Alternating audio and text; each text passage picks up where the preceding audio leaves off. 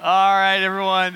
Hello, Redstone Church. Go ahead and make your way back to your seats. Do me a favor, remain standing for the authority of God's Word. Go ahead and remain standing for the authority of God's Word. You should see the passage in your worship guide, but also we want you to turn in your Bibles because there's two different passages that we're going to be reading from. So Luke chapter 1 and then also Luke chapter 24. So this is the authority of God's word according to Luke chapter 1. Inasmuch as many have undertaken to compile a narrative of the things that have been accomplished among us, just as those who from the beginning were eyewitnesses and ministers of the word have delivered them to us, it seems good to me also, having followed all things closely from some time past, to write an orderly account to you, most excellent Theophilus, that you may have certainty concerning the things that you have been taught. Now turn all the way to Luke chapter 24. 24, verses 44 and following. So these are some of the last words of Jesus in Luke chapter 24. And he said to them, "These are my words that I spoke to you while I was still with you, that everything written about me in the law of Moses and the prophet and the Psalms must be fulfilled." Then he opened their minds to understand the scriptures and said to them, "Thus it is written that Christ should suffer and on the third day rise from the dead, and that repentance for forgiveness of sins should be proclaimed in his name to all nations beginning from Jerusalem. You are witnesses of these things, and behold, I am sending the promise of the Father upon you. But stay in the city until you are clothed with the power from on high." And so all of God's people say,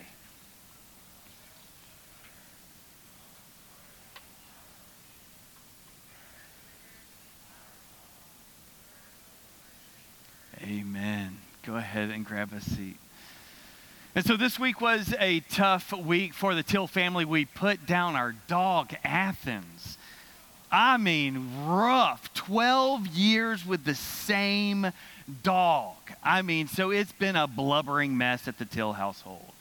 So I still remember, we've been reflecting on Athens. When we first picked out Athens, he was the cutest of the group, of course, but we knew very little about him because he was only 6 weeks old. So you go back at 12 weeks old, and he's grown up just a little bit. And so we find a breeder in Elizabethton. Her name is Elfrida. If you ever want a dog, make sure that your breeder's name is Elfrida. They produce the best dogs. So when Elfrida hands us this puppy, she says, "Now this one is a talker." And we're like, "What?" Okay. So she'd been raising this dog and was telling us that he has some personality. Now this one is a talker. And then said, "Do you want to see a trick?" And we're like, "Yeah. We love tricks." So she brings in the mother of Athens to us and opens up a bag of Doritos, has the dog sit, holds out the chip and says, "Speak." And the dog looks up, starts to drool like all boxers do, and then Elfrida says, "Say, I want one." And that dog said, "I want one." Gave her a Dorito. Did it again. "I want one." Gave another Dorito. And so we looked at Athens like, well, okay, this is going to be amazing. So a couple of years goes by, fully developed. And so we're like, all right, Doritos, let's see if you do your trick. So he knew how to speak. So we told him to sit. We told him to speak, and he would just bark. And so finally we said, "Say, I want one." And this dog, no kidding, it was 3 syllables. So we're not real sure exactly what it was, but to us, he said, "I want one." This was some dog. So today is about wanting something, like truly wanting something. Or maybe more often than not wanting something. And this is what we're going to be talking about right here, the Bible. So when coerced, when asked, where does your relationship with this book right here, the Bible? Do you want it? Do you desire it? What is your relationship with the Bible. We're going to challenge you this summer to actually bring a physical representation of your Bible with you this summer. Now, is there anything wrong with your phones and your apps and your tablets? Absolutely not, right? However, we want you to lug this thing around with you because we want you to be reminded this summer in particular that this thing is of substance. It cannot be dismissed. It cannot be forgotten. This thing needs to be front and center. So we want you to lug this thing around with you on Sunday. Now, I know it's a little inconvenient. It can't be fit in your back pocket, like your phone will, but this is what we want you to do. We want you to actually have a little physical and spiritual exercise every morning and actually bring this to us. This is what we're going to be talking about. Because society at large has something other to say about this Bible here. You see, people are a little bit unsure about what this Bible is exactly. There's some who say, yeah, this thing is good, right? And it has some pretty good teachings. It has a few morals. And yet, bullet point 1 is for you to expect everybody to get on board and to believe as you believe, you're crazy.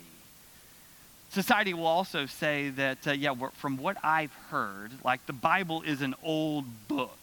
And this thing is full of errors and full of flaws and full of inconsistencies. And for those reasons, I don't want anything to do with it.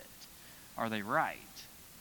The third group of people would say, listen, the Bible was good for what it was or what it was intended to be.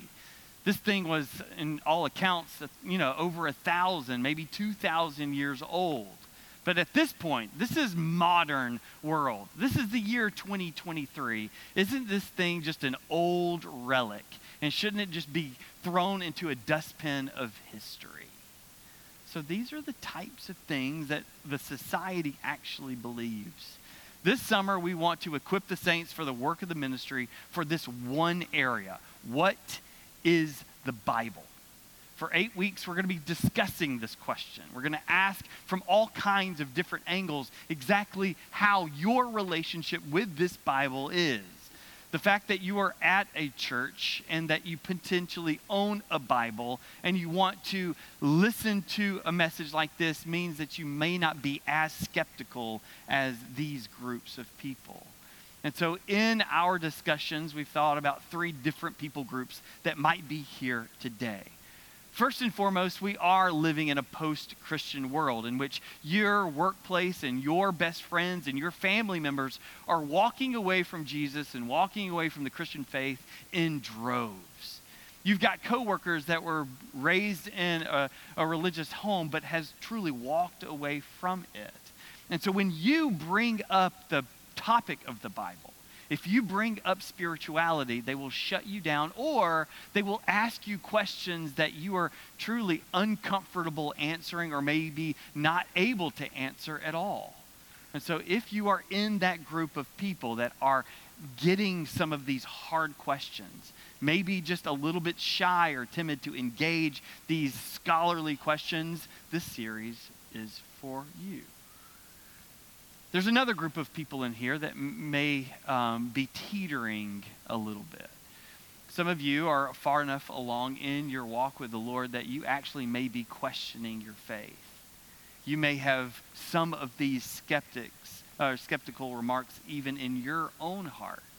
And maybe you haven't walked away from Jesus, or you haven't walked away from the church yet, but the questions are truly mounting in your heart. Well, this summer, we hope to come alongside you in some of your questions, telling you to be unafraid to ask some of the hardest questions because this is the time and this is the space and these are the people in which we would love to have that conversation with. Then there's a third group of people that have become just a little bit too comfortable with the Bible. They've been comfortable with maybe just Sunday school answers or just generic type of knowledge. As research shows, even among God-fearing, Jesus-loving, church-attending people, the phrase biblical illiteracy continues to rise. we've become a people that are truly illiterate when it comes to the things of the Bible. And so maybe you just need a little bit of a sharpening. And so this summer, for 8 weeks, we're going to be doing that. And here's what we're going to do. We're going to be answering these 8 questions. We formed them in we're asking questions because we want to fill in the blanks for you. So here are they as follows. What is the Bible? That's today. How do we know these are God's words, which will be really good next week? How can people know about God without the Bible? So people are like, I love God. I like him. I just don't want anything to do with the Bible.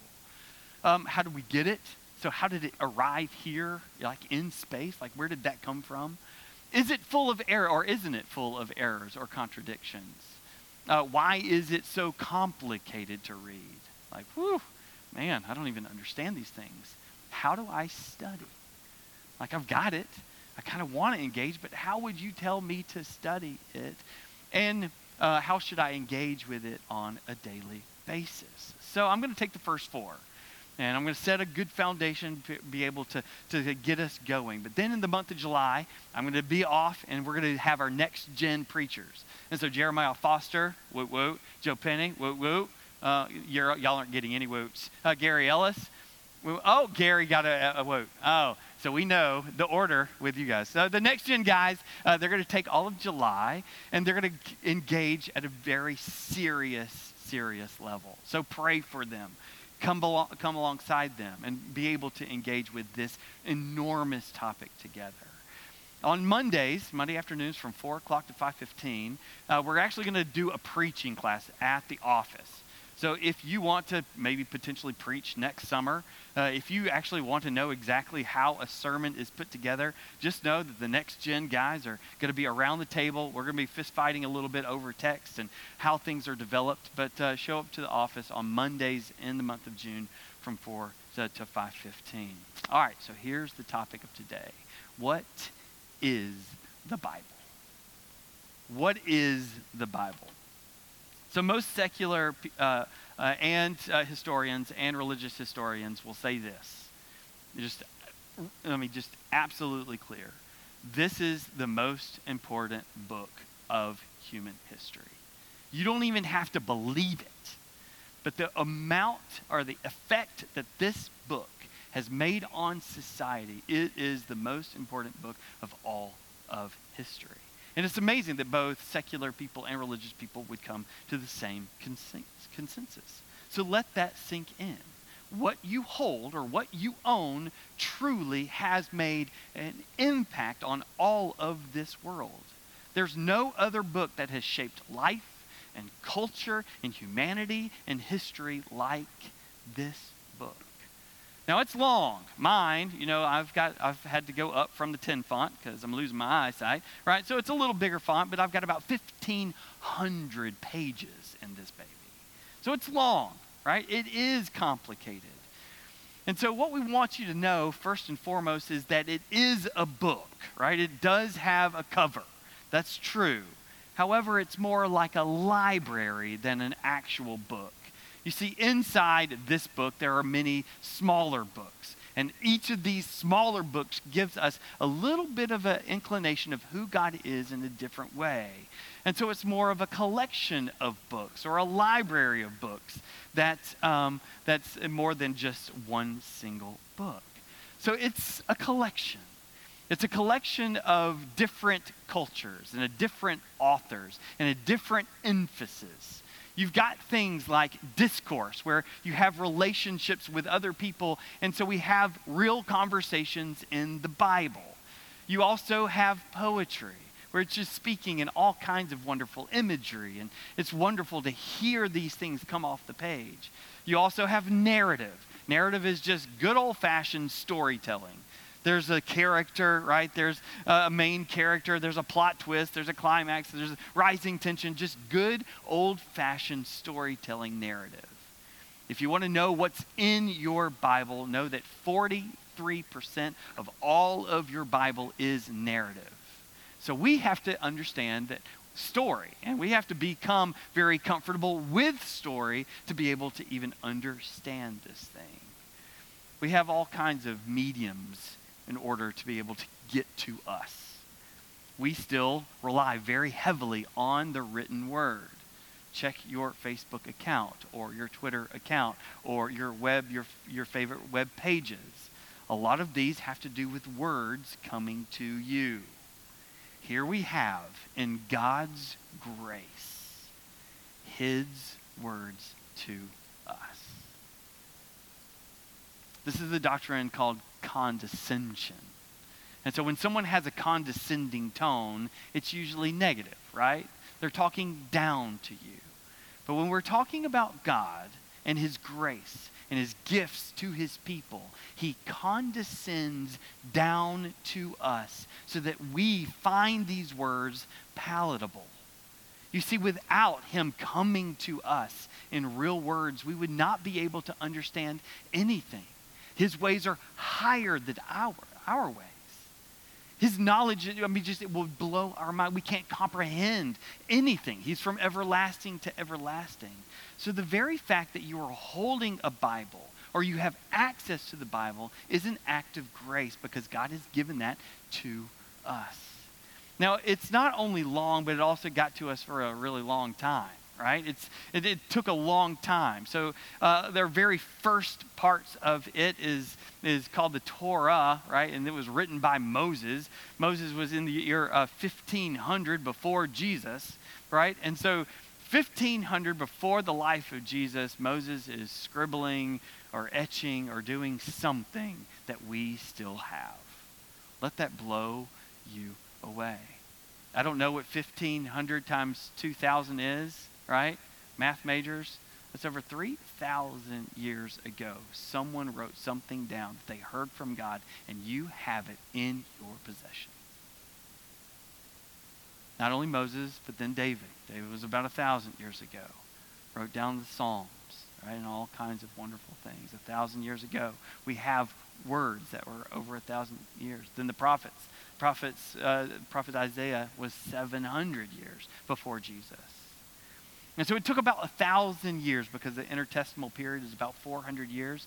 So there were these truly scribes from the year 1500 all the way to 1740. They're just scribbling and they're writing and they're hearing from God and they're putting it in a source. And that's what we have at our disposal. What we have is not just a collection, right? But it's in different categories. I want you to know about your Old Testament, all right? So I've given you a word up there. It's called Tanakh, all right? You want to say it out loud just to wake you up? Tanakh, right? Okay, so Tanakh, here we go. The T stands for Torah, right? That's the law. Those are the first 5 books of the Bible, also known as the Pentateuch. Pentateuch is a Greek word that means 5 scrolls, all right? And so the first 5 books of the Bible is Torah, or the law of Moses. All of these are synonyms for those first 5 books. The N stands for Navaim, okay? Navaim, all right? These are the words of the prophets. So if you are Malachi, or if you are Amos, or if you are Ezekiel, all of these prophets, right, are fit into a category that the N stands for. And then the K, Ketuvim. Ketuvim is a generic word for writings. Basically, everything else. When we look at Jesus at the end in chapter 24 of Luke's gospel, he actually talks about these categories. Did you pick that up? You pick up that even in Jesus, and even in the way that he understood the Bible, his Old Testament, he was sitting them and putting them not just as a collection, but he's putting them in categories. The reason that you and I need to know that is we need to know what we are reading and how we should read certain things. Again, it is part of Jesus, or part of our gift is to get this from the Lord.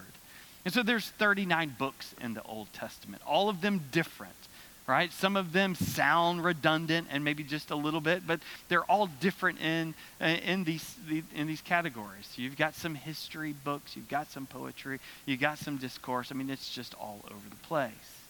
What about the New Testament? The New Testament, a little smaller, right? And a little shorter.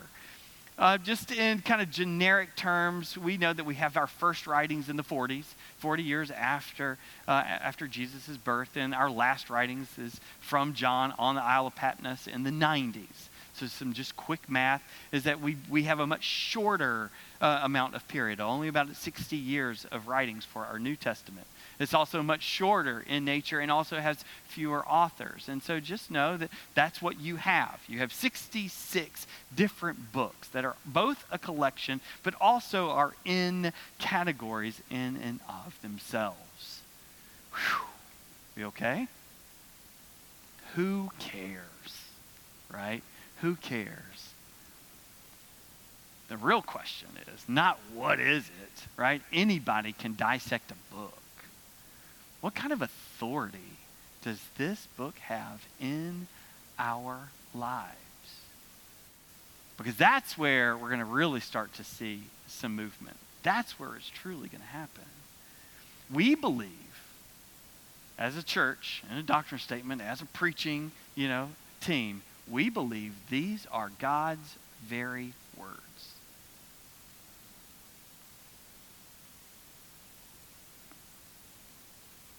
That God, in his sufficiency and his sovereignty and his goodness and his brilliance, that the way that he designed the world is for you and I to be able to put our eyes on words, to be able to understand the concepts too glorious for even us to even understand. But in God's very nature, he allowed us to have these things. In the Old Testament alone, there's this phrase, thus says the Lord. Thus says the Lord is mentioned 415 times. Meaning, 415 times on the course of the Old Testament, the Lord himself spoke and someone else dictated those things. Just to put it in perspective, there's only about 900 chapters in the Old Testament. So every other chapter has the very words of God on it. So what is thus says the Lord? This is an edict from a king so powerful and wonderful and good that when he says something, he wants his people to actually respond and to listen. This is what we have from God. We have his challenges, we have his questions, but more than that, we have the story of who he is. Some of you in here believe that the Bible is full of rules for you and I to obey, which is partly true. But what the Bible truly is that it has an authority over our lives because this is the story of God and God alone. How would we know of him without these words? We would be in the dark for most of that. So it's not just this little phrase that God is saying, thus says the Lord, but the New Testament confirms it as well. 2 Timothy 3 says all scripture is, God breathed or breathed out by God. Meaning these words that we have, God breathed on them. The very first segment of the scriptures, we have God's creation, right? And it's beautiful and wonderful and good. And he was able to form and make, and it was wonderful by design and intelligence. He forms Adam, and what does he do? He breathes into his nostrils to give him life. And so the symmetry is just too strong to ignore. The only way that we are going to not just have air in our lungs, but to be able to have sustainability throughout life is to take this book seriously. In all my readings this week, someone said that if you cut Jesus, he bled the scriptures. I thought that was amazing. So we don't just have the Old Testament confirming that these are God's words. We don't just have the New Testament, but Jesus himself. Why? When he was on the cross and he was crying out, what is he crying out? He cries, my God, why have you forsaken me? Where is he getting this phrase? Where is he getting this declaration? Why is he saying it in this way? Well, it comes from Psalm 22.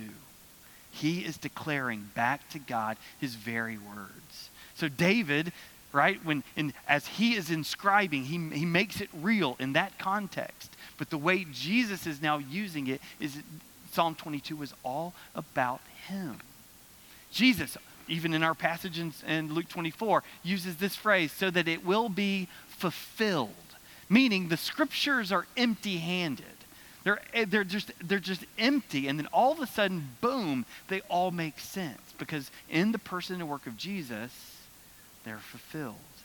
And then lastly, in his temptation. The temptations of Jesus. Fisticuffs with the devil himself. What is he doing? He's quoting scripture. Not just scripture, but he's quoting Torah, the book of Deuteronomy, over and over and over. He defeats the devil through scripture. And what does he say? He says, man should not live by bread alone, but by every word that proceeds from the mouth of God. What we have here is truly a grace. We as a society have become pretty flippant. Maybe it's because we own more than one. Maybe it's because it can be downloaded as an app. But these are God's words. How serious do you take these words? When you read it, right? When you pray through them, when you journal, right? As you study. This series is supposed to be provocative in nature, to get you back into your Bibles. But not just reading it, not just devotionally, but also to know our Bibles. The culture, right, and the way that the culture is coming, they're asking really hard questions.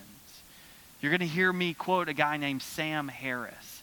Don't look him up unless you're ready. Sam Harris is the modern day apologist from the other side of the argument. And he's good. He's very good. And so if we don't have questions to what the world is truly asking, then more and more and more people will simply shrug and walk away. John 10 tells us, my sheep hear my voice. And when they hear it, they can't help but to follow and listen to him. There's an old story about Billy Graham.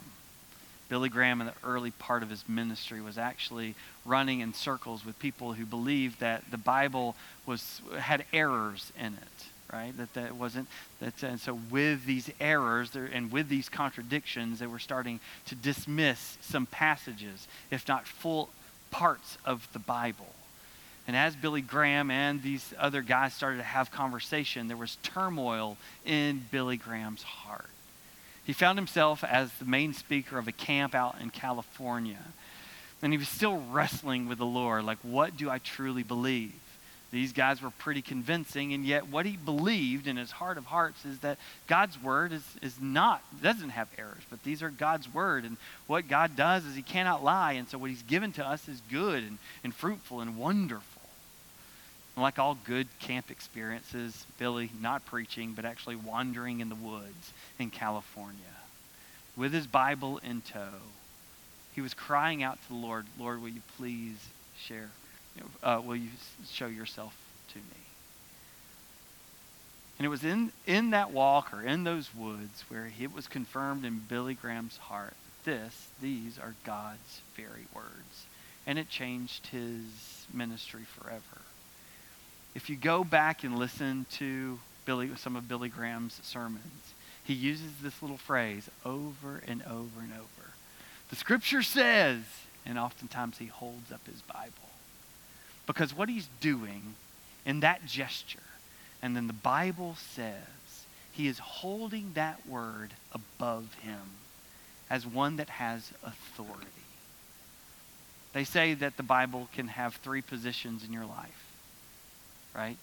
It can be beside you like a buddy, like a friend, and there can be a conversation with it, in which every time you pick up your Bible, it's for you. You're reading yourself into the narrative. And so every time you read it, it's only about you, and that's more like of a buddy. Some of the more skeptical in here actually have the Bible underneath you, and you're actually standing on top of it. And sure, it's a thing that you can't dismiss, but you have an authority over it, and you question its validity. But for Billy Graham and for us in here this morning, we want you to hold it above you. We would like for the people that come to our church to wrestle hard, but at the end of the day, see this thing as an authority over your life and mine. Jesus says in our closing a chapter in Luke chapter 24, he says, "These are my words." I want you to circle that. "These are my words that I spoke to you while I was still with you. Everything written about me in the law of Moses and the prophets and the Psalms must be fulfilled." And then he opened their minds to understand the scriptures. You and I need to stop reading ourselves into the scriptures and understand that this is redemption. This is a picture of Jesus Christ himself. And on every page, no matter how far back you go on in the Old Testament, no matter how far in the future you go in Revelation, it's all about Jesus. So all of these things, in Moses, yeah, it's about Jesus. In the prophets, it's about Jesus. In the Psalms, it's about Jesus. Why? Because we need to know what grounds us. At the center of the Christian experience is the Holy Scriptures. We cannot dodge it. We can't ignore it. The Scriptures are at the very center of our Christian experience. And do you know who is at the very center of your Scriptures? Jesus and Jesus alone, and that's it. My sheep will know my voice. And so this series may seem academic. You may have to answer, a few hard questions or to take some hard notes. But ultimately, we're not asking you to dive into your scriptures just to be smart, intelligent, or culturally aware. We want you to fall in love with Jesus this summer. And so when we preach, we want you to know that Jesus is in here. He's discoverable. It's written down. Black text on white pages over and over. Nouns, verbs, adjectives, so that you and I can understand him. Is he a mystery? Yes. Can he be known? Absolutely. And so at the conclusion of this message, which group are you? Are you a part of that group that are on the front lines of ministry, where you are engaging on a daily, weekly, monthly basis people who truly have hard things to say about your faith and your Bible and your Jesus? And the more the questions come, you're like, whew, I wasn't ready for that. You are an evangelist, whether you like it or not. And when you engage these types of conversations, just know that there are good answers to be given. And so just know that that's your category. Category 2 is, have you started to question your faith? The scriptures here tells us that our hearts began to burn when he opened up the scriptures. Did our hearts not burn when he began to speak? So maybe there's some of you in here that have more questions in your heart than truly affection for Jesus. Maybe this summer is a time and place where you just hunker down and you will not move until you say, let my hearts burn when understanding you inside these scriptures. But we would encourage you, if you're in category 2, don't be afraid of the hard questions. I'm not afraid of them. The elders are not. The staff is not. The deacons are not. We're not afraid of the hardest questions because we know that God is sufficient for those. And lastly, the third group, maybe you're just too passive when it comes to the Bible. Maybe you find yourself in a category where you're a little bit biblically illiterate. Well, that's okay.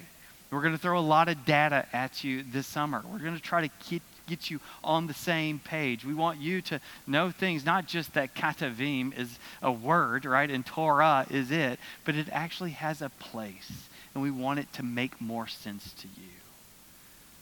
And so as it is written, right, everything is about me. Jesus Christ is calling us to himself this morning.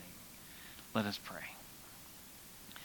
And so, King Jesus, we pray in your good name, that we would understand more and more and more of your scriptures. So Lord, I just pray, and we're just going to pause for a minute and just have a little reflection. Lord, where am I in terms of the Bible? Where is its place in my life today? And I want you to just wrestle with that this morning. Lord, we're grateful for this book, these holy scriptures, your Bible. We pray that as the summer moves, that you are moving our hearts and you're going to move our minds so that you will move our lives to come more in line with you. Right before you ascend into heaven, you tell us that the greatest thing that we could do is to teach them to obey all that I have commanded to you. How can we teach and how can we obey without commands? And how do we have commands unless they're written down that you in your great foreknowledge have done for us? Help us to worship you this morning. And so, Lord, this is a Sunday of repentance because too many of us have been dismissive of the scriptures. Maybe it's because it's too big or too long or too confusing. I pray that you are reawakening our hearts even now. But Lord, to do that, God, you have to do the heavy lifting in our hearts, because we're going to want to walk away when it gets too hard. We're going to want to shrug our shoulders when the questions come to us by the people that are asking the hard questions about you and the scriptures. I pray for tenacity. I pray for perseverance for the saints this morning. I ask this in Jesus' name. Amen.